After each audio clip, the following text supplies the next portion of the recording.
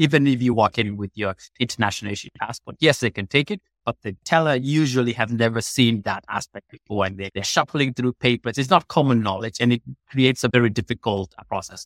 Then, of course, the stigmatization, the feeling when you're being scrutinized. So most people and that's why check cashing in the US may be much easier, because I can get a check, I can go to the 7-Eleven, cash the check, pay 5%, but at least I get the cash and I'm not asked all these questions. Hello, David. How are you today? I'm really looking forward to having this conversation. I'm doing really well. How are you, Monica? I'm really good. And I think the reason why this conversation is so relevant is because we're going to talk about a cohort that is underserved, that is under a lot of pressure just because of their situation. And you're doing something about it, which I love. And this cohort is illegal. It's immigrants, specifically in the US. So it's a very important and relevant topic. I am from Mexico. And thank God I have not gone through being an illegal immigrant moving to the US, but I've seen the pain points since I was a kid. And it's a bad pain point. So thank you. Thank you for the work you do first. And thank you for joining the podcast. Thank you. Thank you for having me. And I know it's quite late where you are, but thank you for making the time. And it's definitely a pleasure to be on board. Thank you. Okay. So before we go into the work that you do, this podcast is about how do we create fintechs that have more impact. In your opinion, how can we create purpose-driven fintechs such that we can maximize impact? Yeah, I think people may look at this as a very complex undertaking, but whether it's fintechs or just any other business, at least my personal opinion and belief is that if you're solving a community-based problem or a society-based problem, those are usually the best fintechs or the best businesses. So they're there to solve a fundamental issue that is not being solved in the market. And just by the way markets are designed, the business can be rewarded by solving that particular aspect because it's a pinch point for a lot of people. And thankfully, there are always pinch points. They can be inefficiencies, they can be large-scale societal problems, they can be inequality. And I think if businesses, and particularly fintechs, can do that, then they are in a much better place. And I think particularly for fintechs, because of the technology base that underpins them, they're bringing technology to solve usually a fundamental problem that has been ongoing for a while. And I think being at that intersection is what really exciting. And then you can be like, okay, now look what we can do. We may not have been able to do this 10 or 15 years ago, but now we can easily do it just because of the advent of technology. That is such a very, very good point. Like my first job was in a development bank in Mexico, and we were targeting, actually my first product that I've ever built was basically targeting remittances from the US to Mexico, the Mexican immigrants in the US to Mexican people who did not have a bank account, and we were trying to open a bank account. However, the complexity was so different because, like you say, 10, 15, 20 years ago, we did not have the technology that we have today. So what we can do with the tech that we have today is impressive. Yeah, no, I completely agree. No, it does make the process a little bit easier, largely because, and sometimes unexplored in that, hey, this tech is here. For us, it has come in the way we validate users, for example, where previously it would have been not necessarily impossible, but just very difficult and require a lot of physical work. Someone has to go to a bank, has to do all these things, queue up, take their IDs, but now it's much, much easier. Exactly. Yeah. That's why we're here, tech helping us be better. So can you tell us a little bit about Waya and why you started this journey? Yeah. So my co-founders and I started Waya in 2019. And the reason we started it was experiences that we ourselves were undergoing as immigrants in this country. Coincidentally, all my co-founders are immigrants. It was not necessarily by design, but it was this crux where you found yourself undergoing the same problem from different avenues. And the most interesting thing about it is that we were in what I said, different stages of immigration. or even different classes of immigration, if I want to use that word. So I came in as an immigrant student. So I understood that from a F1 visa perspective, right, and very, very low income perspective. Whereas Inoy came in as a refugee from now. It's a completely different experience. He didn't have any papers whatsoever, let alone a passport, because everything was attained here. And Headstone was a businessman. So he was already running a very successful business in Kenya that was offering software and web development to users in the United States. And he was having a very difficult time getting paid. And then Renzo from Peru came in as a medical doctor working for the World Bank where we met. So high income, different class. But for him, he could not get an apartment because he didn't have any credit history.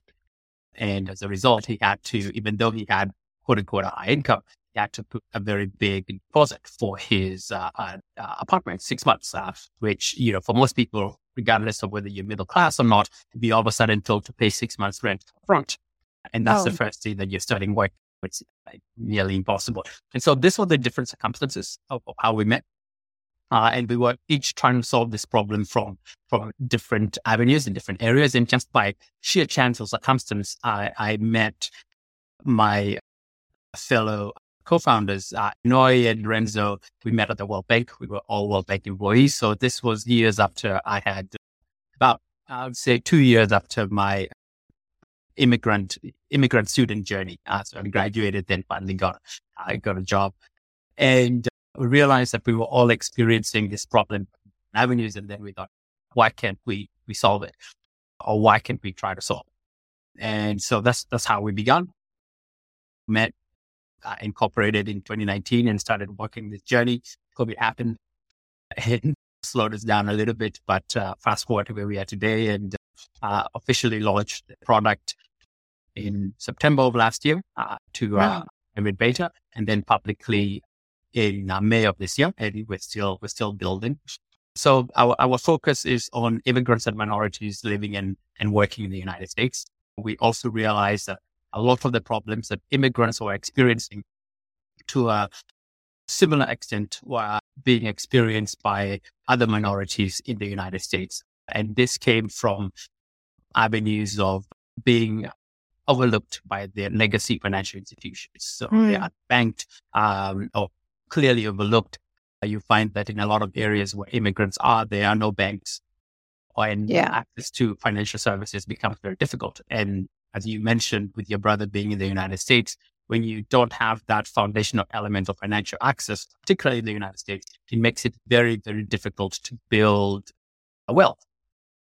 You may have a job, but if that job doesn't translate to financial access in terms of being recognized in the system, then it becomes difficult, if not impossible, to build credit. If you can't build credit, it becomes very difficult to get an apartment. If you can't get an apartment, you can keep going down this road. So whether it's from a healthcare perspective or from a livelihood perspective, financial access really underpins wealth building and wealth creation in the United States and in many other countries, I would assume as well. Yes, I have never thought about moving to a new country and then having to pay upfront 6 months of rent. It was just not part of my thinking. So exactly, it's just like the challenges of an immigrant as such in the US. So you explain, like, you and your co-founders, you all came to the US as immigrants, but very different type of immigrants. When we look at Waya, do you specialize in a category of immigrants, a sub-segment, let's say, or do you cover all of the immigrants?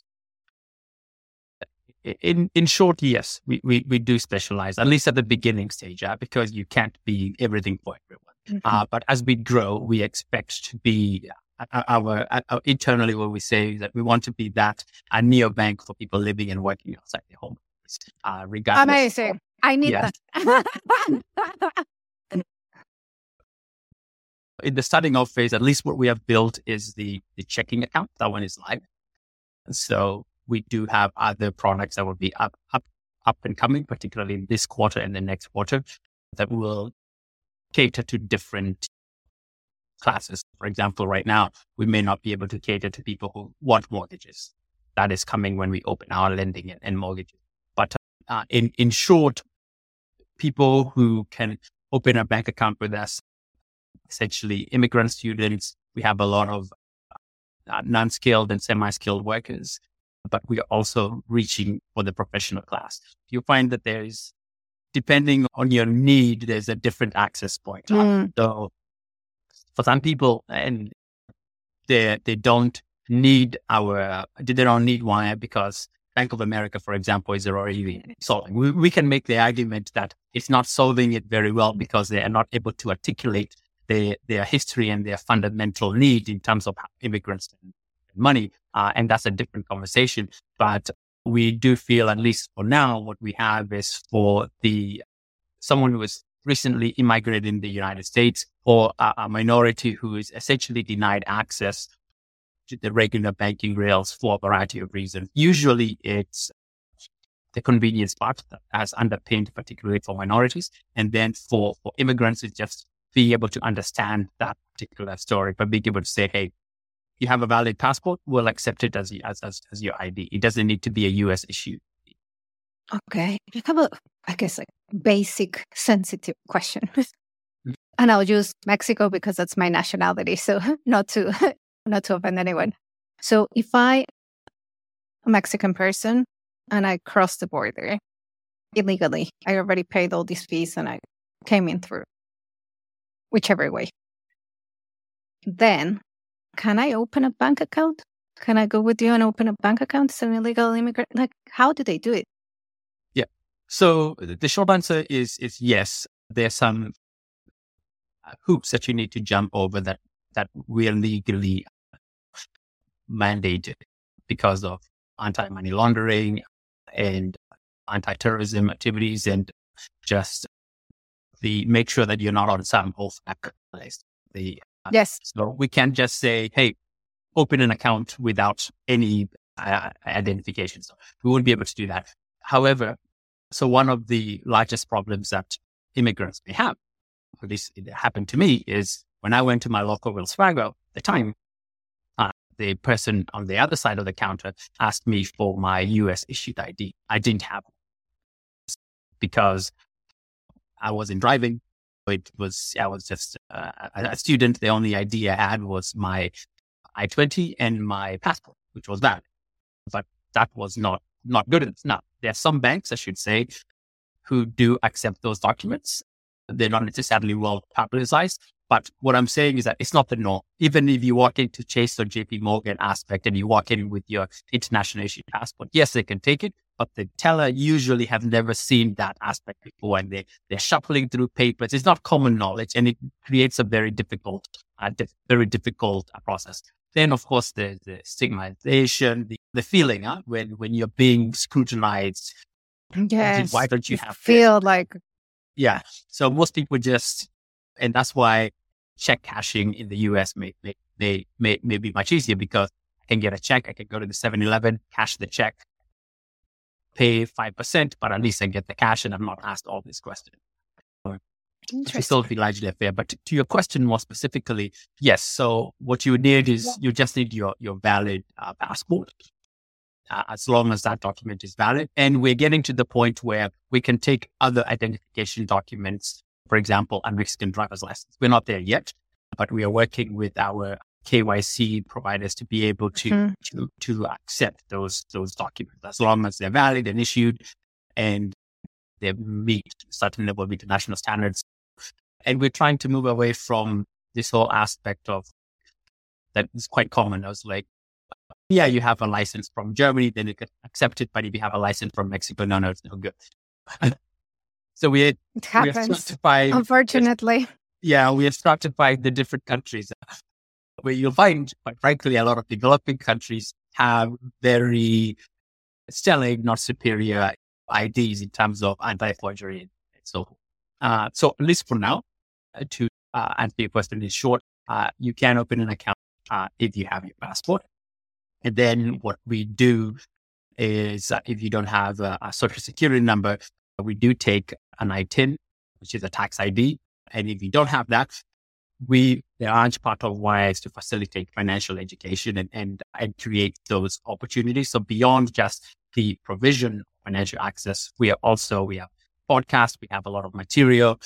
If someone wants to open an account, but they don't have that particular one, say, okay, this is how you get your ITIN. This is where you go. This is the application form, submit it. And then once you get the document, come back to us and we'll be able to open it. Oh, that's awesome. So coming back to the core segment is immigrants in the US. Can you share with us how big is this population? Give us some numbers to have a feel of the immigrant population in the US as such. It's relatively big. And that's the surprising part because the fact that it's so large but so overlooked, it's just perplexing. Because if you're just a pure MBA from Harvard, it's like, hey, this makes perfect sense. This is where you should go to open a business. So that's where the money is. I think it's just from the perception from the banks. It's not our typical. It's a little bit of more work, but it's quite light. So what you should know about the United States is that the United States has the largest immigrant population. So, which is pretty fundamental. It's a nation of immigrants. Not even the immediate immigrants, or first, second generation immigrants. But US population of immigrants is 44 million, which is the largest one, which is significant. To put it into perspective, almost the size of my country, Kenya. That's what I'm about to say. Like, it's bigger than Malaysia. Yeah. That's it. And then the numbers even get more interesting.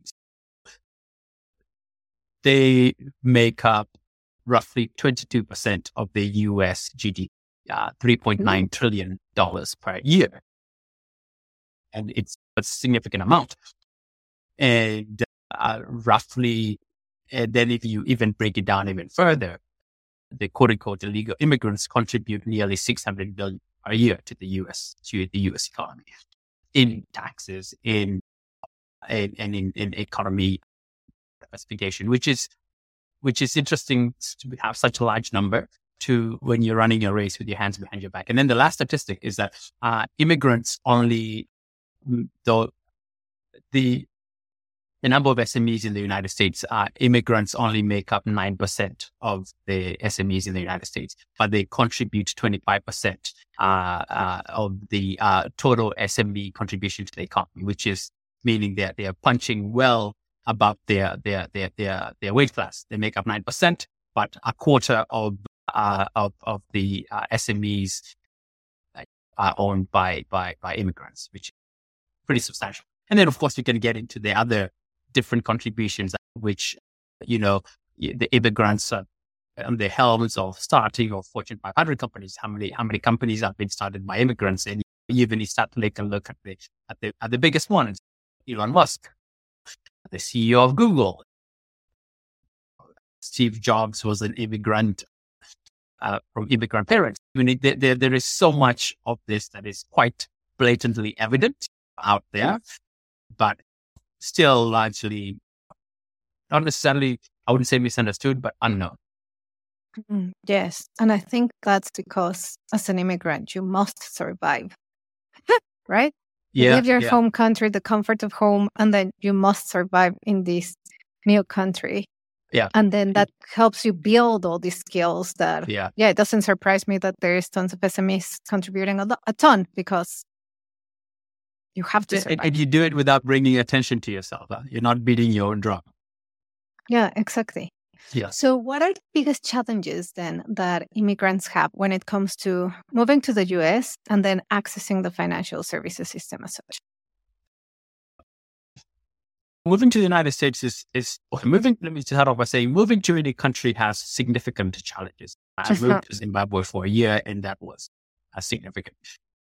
Moving to the United States or moving to another developed country like the United States, but let me just talk about the United States. There are certain differences that immigrants will face head on. So usually they're moving from a place that cash is widely accepted. In Kenya, for example, where I'm natively from, you can pay for your rent in cash. You can put your down payment in cash. You can buy a house in cash. In the United States, you can't do any of that. And if you do, then there's always why is a person? I remember I bought a car or my mom, we were going to buy a car, and the seller insisted that we pay in cash, $20,000. And then you're like, you know what? I'm just going to leave that deal. That just sounds too suspicious. Why don't we want a record keeping of it? And it starts off by trying to go to the bank to get $20,000 in cash. You ask so many questions. You're like, why do you need? It's your own money, but of course, yeah. Like, and I guess the underpinning this is the money laundering aspect, exactly. is, and trafficking aspect. So the fact that cash is, not widely accepted as a medium for trade in a lot of things, unless you're buying a cup of tea, a cup of coffee, that's things. It makes it very difficult to integrate into the system, because if you don't have a bank account or you don't have a way to pay for those things through electronic mediums, then you're essentially kept from doing so. So it means that if you can only pay for your apartment in cash, then the apartments that you select will usually be in neighborhoods that are not so stellar, or neighborhoods where there may be a lot of illegal activity, and that's why they accept cash. So you'll find people living in neighborhoods not necessarily by choice, but because they are excluded from the financial sector. Oh, wow. Yeah. So that's one. And two, even if you have the cash, there'll be people who have the cash and it's in a bank system, but because you don't have the credit history, then you're not able to get an apartment. That's what happened to my colleague Renzo. It's not that he didn't have the money. So first of all, it was the hurdle of, okay, you can't pay in cash. And at first, he thought that the person was meaning that the cash could be fake. He goes, no, it's really real. It's really real. No, we can't take $18,000 in cash for your 6 months. That's just not safe for anyone. But beyond that, even if you do have the money, they want to pull your credit history to see your ability to pay. And if you don't have your credit history, then they'll say you may have cash, but your credit history doesn't elicit confidence. And even me, when I rent out my place, it's the first thing that I pull on Zero and Redfin. Let me pull someone's rental history. Let me pull someone's credit history. Now, if you've been paying by cash for your rent, as I did as a student, that history is not recorded at all. So I can't see those transactions.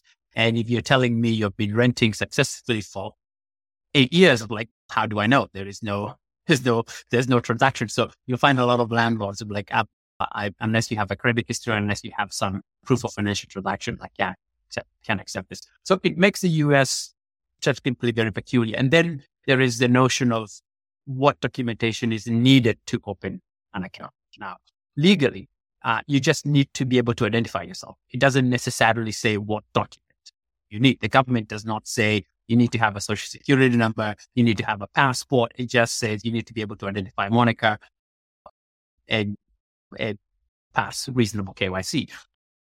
That internal policy is set up by the banks. Now, different banks have different policies, but for the most part, they take the load of risk resistance. So they will take US issues IDs. They're very familiar with those. Okay. They will pull Social Security because Social Security give them a huge history of person. And so if you don't have those two things, it becomes very difficult to open an account. Not impossible, but very difficult. Once you now factor in the stigmatization, the questions that you asked, most people just feel legitimately as if it's a very negative interview. And so you're like, the feeling of it may make you feel, you know what, let me just move away from this. And then if you merge that with the fear that some particularly illegal immigrants may feel, why are they so hard pressed on knowing where I live? Are they going to be passing this on to the United States Immigration Service? And there's also a lack of understanding, which is where we feel financial education is important. Yes, you just touched a very good point. So basically, as an illegal immigrant, I can go to the bank and open a bank account legally. But I'm an illegal resident in the country, but I'm putting my money from my work as an illegal immigrant in the legal system. But I don't have a work permit, basically. That's how it works. Yeah. Yeah. And you'll find that okay. from an education perspective, and that's where we're really focused on financial education and literacy and just informing people, because if you're not informed, then you may live your life out of fear, just make a lot of unreasonable choices that may impact financial health and your health in general, simply because you do not know. So, for example, yes, you can be an illegal immigrant, but you can legally open a bank account. In my country, Kenya, that is impossible. It will not Exactly. happen. If you don't have your legal status, no bank is going to allow you to open a bank account. The reason being is because what they ask for is the legal documentation. For example, my wife is Norwegian. When we're in Kenya, and to add her to my bank account, not only it's not actually the visa that she needs because she has a visa. It's the dependent pass that they call it, or kind of like the green card residency equivalent of it. And if you don't have that, then you can't open a bank account. The US, surprisingly, is quite, and I'm very glad for that. It's quite different in that they're like, we don't really care whether you're an illegal immigrant. We would prefer if you're a legal immigrant, but that is not the crux that we use to allow you to open a bank. You can travel freely within the United States. You can buy property. You can do all that stuff without needing legal status. You can buy a property as an illegal immigrant. Yeah. Legally, of course.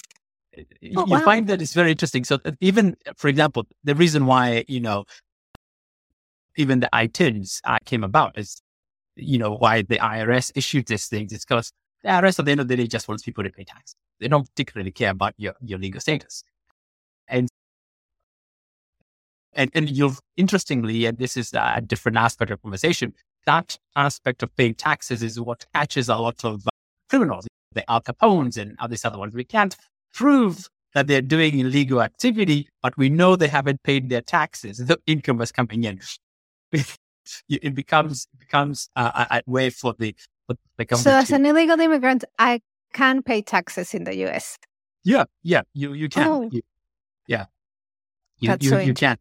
I've encouraged, and it's on a fearful perspective. I've encouraged people. Look, you don't want this stack of then the IRS now coming after you and garnish your wages and all these other things simply because you're not paying tax. So just get a tax ID number, pay your taxes. It's a very, very, very, and you'll find that surprisingly, a lot of immigrants pay significant, even a larger share of taxes relative to the equivalent US-based population, simply out of that fear, because they're like, you know what, I just want to cross my T's and dot my I's. Oh, wow. I could have fear if I were to move right now as an illegal immigrant, that I won't. I would be like, oh my God, but if I open a bank account and pay my taxes, they will come and get me because they know I am here. Yeah. And that's going to be that's my natural fear of knowing, oh no, but they know I'm here, rather than, oh, that pay me cash and I'll do everything in cash and then you don't know that I'm existing. Yeah. I think that's a perception, and that's what we're trying to educate us. Look, you don't need to live your life in this fear. The cool thing about the United States is a nation of laws, and it's quite clear. Yes, you can enter the country illegally. You can enter the country illegally and tomorrow go register and say, hey, I'm here legally. And I wouldn't encourage anyone to do this, but unless you commit to a high crime, more than likely they're not going to come after you. They're not very concerned about that. It doesn't mean necessarily that you can't get deported. But what I'm saying is that you don't have to live your life in fear as an immigrant in the United States and do things a lot under the table, take cash payments and everything else. You can take those cash payments, go and open an account. You can get a tax ID number and open an account. The last example I would give is my developer, who is from El Salvador, came in as an illegal immigrant. I know he came in as an illegal immigrant, one, because he told me in no uncertain terms. But despite that, he has a registered business in the city of Washington, D.C. He has a business license. So when you call him to do your plumbing or your walls, he is actually licensed. And he has an ITIN to where I'm able to get him to issue me a receipt that I can say, hey, this particular person, and I can withhold that from my taxes. And he himself is paying his taxes because we're doing this formally in the system. And that's more or less the beauty of it, is that he's an example of a man who has, even despite his immigration status, has taken advantage of the formalization of his business, and he's building wealth for his family because there's a shortage of registered contractors in the city that I lived in, who are essentially fair and not expensive. And so those SMEs are remarkably important. And despite his illegal status, he's able to do that particular stuff and contribute. You are opening my eyes, Vicky. I'm like, oh, wow, I didn't know all of this. Yeah, but it's empowering in a way. Now I understand why people go through all these hoops to get into the US, because I understand some of their living conditions just by being, for example, from a country like Mexico, and the challenges that they have back home. And then many of them risk their lives to just go through. But once you're on the other side, it is very tough. Yes, it is very tough. But there is a way to manage the system somehow. Yeah. Very true. Oh, wow. That's new for me. Okay. So I'm going to change the narrative a little bit. Sure. You have an impressive career, and you've been financial inclusion, financial well-being advocate like for many years. So in your opinion, let's start with, what is financial inclusion? Let's go back to the basics. Yeah, that's a good question. Yeah, it's funny now.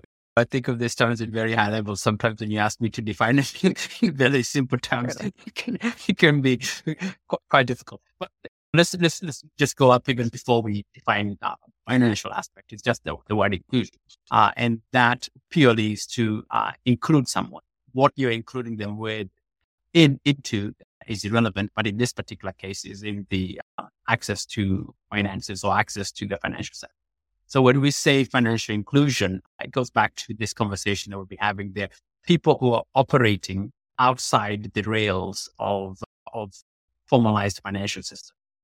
So when I say I want to financially include them, I'm talking about, can we bring them into the rails so these people can be recognized? Because it's why that recognition? Because that recognition is the underpinning that builds wealth or builds stability in this country.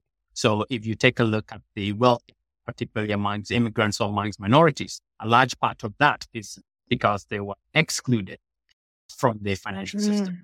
And if you think of the United States historically, it has unfortunately a very sad history when it comes to how it treated minorities, so Latinos, Blacks, and other people of color, in policies like redlining, where you specifically exclude someone from the ability to buy a house. And because they can't buy a house, then you rid them of that wealth gap. How do you exclude them from the ability to buy a house? Is that you exclude them from financial access. That becomes the underpinning aspect.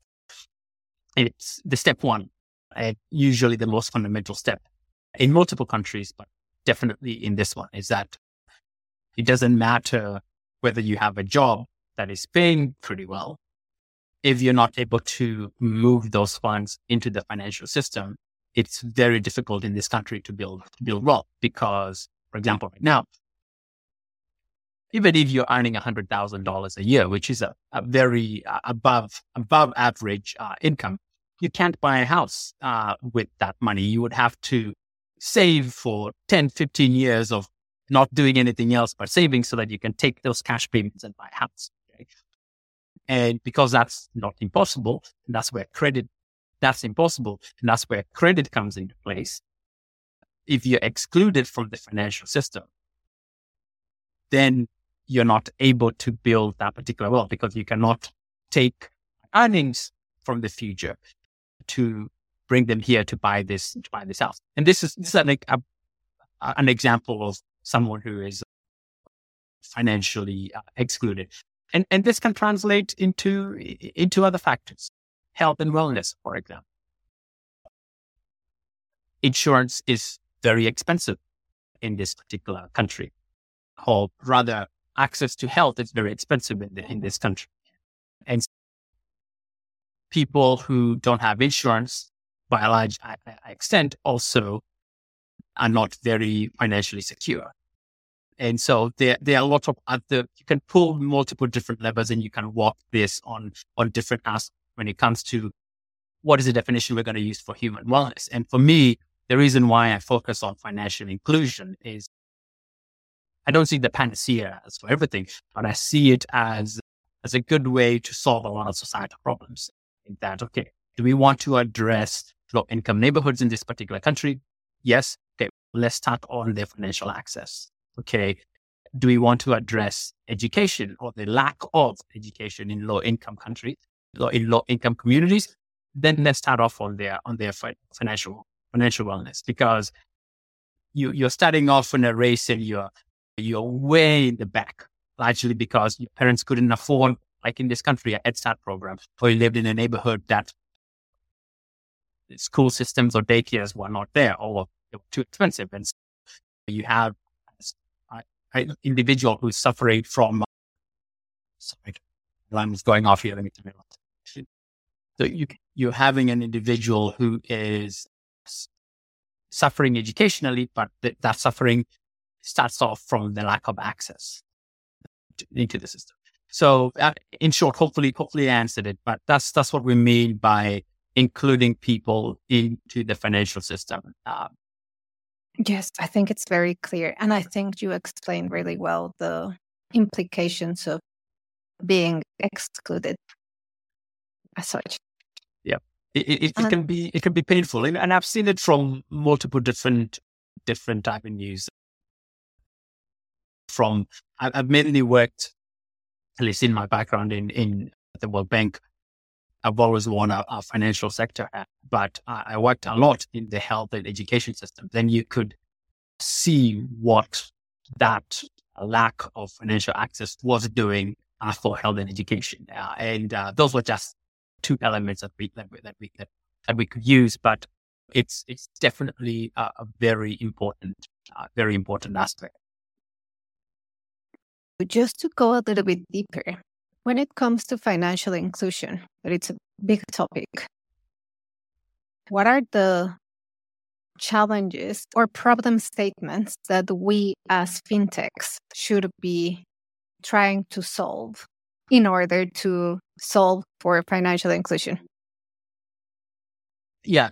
So as fintechs, that's a very good question. And then it goes back to what we were talking about. I think for us, it's a system where everyone can access financial services that can help them build wealth, including savings, credit, loans, equity, and insurance. And so you can have a fintech company that is focused on insurance.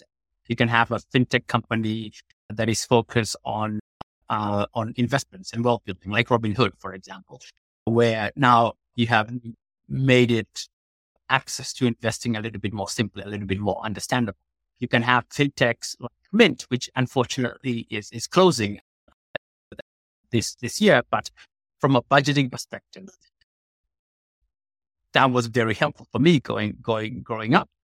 And during my formative years in college, is that, okay, how do I budget? And then there was this fintech Mint app that was free, thankfully, that I could input my stuff and I could come up with goals. I could come up, see where my money was going. I think fintech, whether it is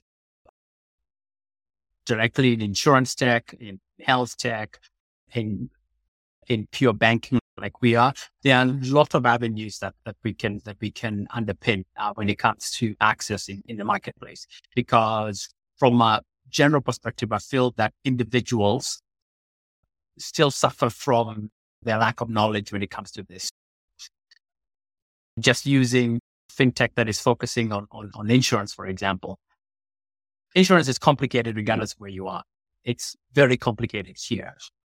You have fintechs that are trying to demystify that process. And sometimes it may not be necessarily explaining it to the individual, but by giving them access to buy their products that are very useful for them. And I think fintech in general can play that role, because institutions, whether they are financial institutions or whether they are healthcare institutions, just by general design, are not the most formative when it comes to advent of technology. And I think that's where the fintechs come in, is that you take what we've built, for example, at Waya, and you couple it with a traditional bank, and then you can build something remarkable. Because at the end of the day, on this back end, you still need someone to do the regulatory banking aspect. And from capital requirements, that's completely prohibited for us. But at the same time, the bank wants our customers. They want the tech that we built. They want the intellectual property, and they're able to expand into those without building a single branch. So it becomes a very nice. So you're enabled by a bank. Yes. You have to, and that's part of the fight. I would say is that you have to find a bank that believes in your vision and that also understands. But that understands comes from how you explain it. In terms of it, sometimes at the end of the day, in this capitalist society, you come with the market analysis. It's like, okay, this is how much we stand to make, or this is the type of impact we stand to have. Then you can have more formative conversations. And thankfully, compared to 10 years ago, it is much easier. And there are companies that are helping fintechs like us in terms of that problem solving and solution. Yes, I like that. And I'm seeing that as a theme. I spoke with a CEO in Mexico, same, she's very focused on financial inclusion. And she talks about like partnering with the banks. I spoke with an AI fintech, and it's all about partnering with the banks. I'm like, oh, we see a theme now. You definitely have to. For us, we've been very fortunate to have great supporters in our banking. We have MasterCard, for example, who has been instrumental in support. And on the one hand, it brings credibility to what you're doing when you have MasterCard stand behind your brand. On the other part, from our perspective, oh yeah, actually, MasterCard believes in us. You're like onto something, right? If they looked at our numbers and they're like, okay, yeah, we like what you're doing. So you figure you have a great number of smart people who are standing and looking at this, and they said, yes, let's move forward. We're like, okay, we feel very good. We were not living in a pipe dream. That is awesome. So, yeah, you're not living in a pipe dream. Definitely, you're having a lot of impact. I want to ask like a marketing question. Mm-hmm. How do you reach out to your customers? Because it's a very specific community. They are hanging out in social media, but not just in social media, I'm assuming. Yeah. How do you reach out to them? Yeah. One of the two ways. The short answer is we use traditional marketing, digital marketing, just like everyone else does. But we also have an ace up our sleeves, is that we go down to the community itself and we meet with the community organizers, largely because we are part of that community. So what we have done for ourselves, at least as Waya, is that we understand the problem because we're immigrants ourselves. When we came to building these things, we reached out to other immigrants and asked them, if you were to build a financial institution, or what about your bank do you not like and what could you change? And you get a lot of feedback that way. And we tell you, well, I would like for them to change this. I really dislike this particular part. And so you start using that for your product development. And then once you rebuild it, we took it out to those same individuals and like, okay, hey, we took your feedback, we built it. This is what we have. You mind testing it? And they're like, oh my gosh, this is really great. Finally, an institution for us, by us. And there's that kind of pride that comes with it. And then we say, tell others. And so we reach out within the community aspects. And because we really believe in impact, not just as a lip service, but we work within the community. And so whether it is within municipalities or universities or other, we call it diaspora organizations, the interesting thing about immigrants, they come into this country and they associate amongst themselves. So if you want to reach, for example, the Mexican community in Houston, I'm sure pretty in about an hour or two of speaking to a few of my Latino friends, I can find out who I need to speak to. And then you go and speak to that particular person, you tell them what they're building, and then you have this community leaders then push it down. So that's what we've done by actually working within the community ourselves and within the community leaders. And then we couple that with the traditional marketing, that's what everybody is doing. But we're finding that the fast part is actually not only building a lot more credibility, but you get a lot of word of mouth and you get a lot of trust because, why am I going to try Waya? I'm going to try Waya because Monica told me about it and I trust Monica. As a result, I will trust Waya. That is so interesting. Even I think about my life and now that you say, hey, I reach out to the community lead and then in 1 hour, I know who to speak to if I want to find the Mexican community. And I'm like, yeah, we have a WhatsApp group here. It's if you find one of those ladies, then it's boom, all of us know because it's a WhatsApp community and we post everything there and then everybody knows. So that is true. Yeah, they're usually, we all unfortunately have this stereotypical picture who is the voice in the community. And I would say 9 times out of 10, they're not what I expected. I'm always surprised. They're sometimes they're the most non-tech of the people, but there's this element of trust. And the ladies, it's unbelievable. Just if you want to something just spread like wildfire, at least within the immigrant community, within the Kenyan community, for example, and you don't approach the ladies and you just think, you should speak to the men, they're the main bread earners, it will not go anywhere. At least that's what our experience has been. It's our moms who actually, the conversations that they have, I find a lot more impactful and more concerning about the community than when I sit around the table amongst my male peers, because they're more talking about, okay, how are we going to pay for this healthcare? How are we going to pay for this school fees? How are we going to pay this? There's a very different aspect of it. And so you find that, and then the savings culture as well, particularly among immigrant moms. It's very well developed. And so I found that becomes a very good medium for us to approach the community with, which is powerful. Much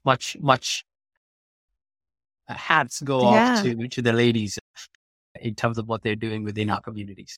Yes, and you surprised me again because it's like you say, it's the communities, but it's not a organization for the community. It's hey, we are a community with the same identity or same struggle, and we're just hang out and then we help each other. It's genuinely community. It's definitely community. I would say, and we don't have the most widely representative sample, but from my interaction, it has been the non-organizational community more so than the organizational community. When I try to reach out the West African Chamber of Commerce, that aspect doesn't go as deep as me trying to find who are the Ghanaian community leaders and what are they doing? Are they in the churches? Are they in the mosques? Or where are they? And then finding these individual people. And it's not organized. You would find them registered anywhere, but you're like, okay, you get into some random WhatsApp group and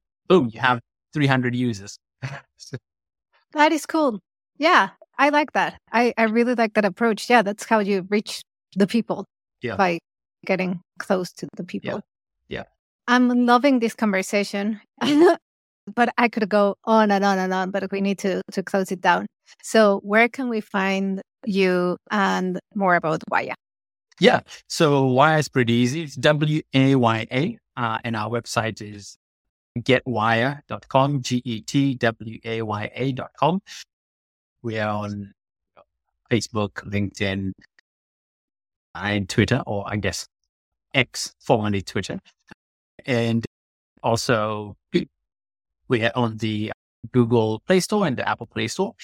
So just go ahead, download the app. Easy to set up for those in the US. In about 7 to 10 minutes, you'll have a bank account that's ready for you to utilize. You can request your debit cards. You can set up your direct deposit. You can get paid there. You can pay others. And then myself, my name is David. That's my name on across the social media platforms as well, LinkedIn, Facebook, Instagram, and X. But yeah, that's essentially where you can find us. And yeah, please spread the word. Tell your friends. Yes. For them to tell their friends. Definitely, yes. Yeah. Just one more question before we go. I ask this to every guest at the very end.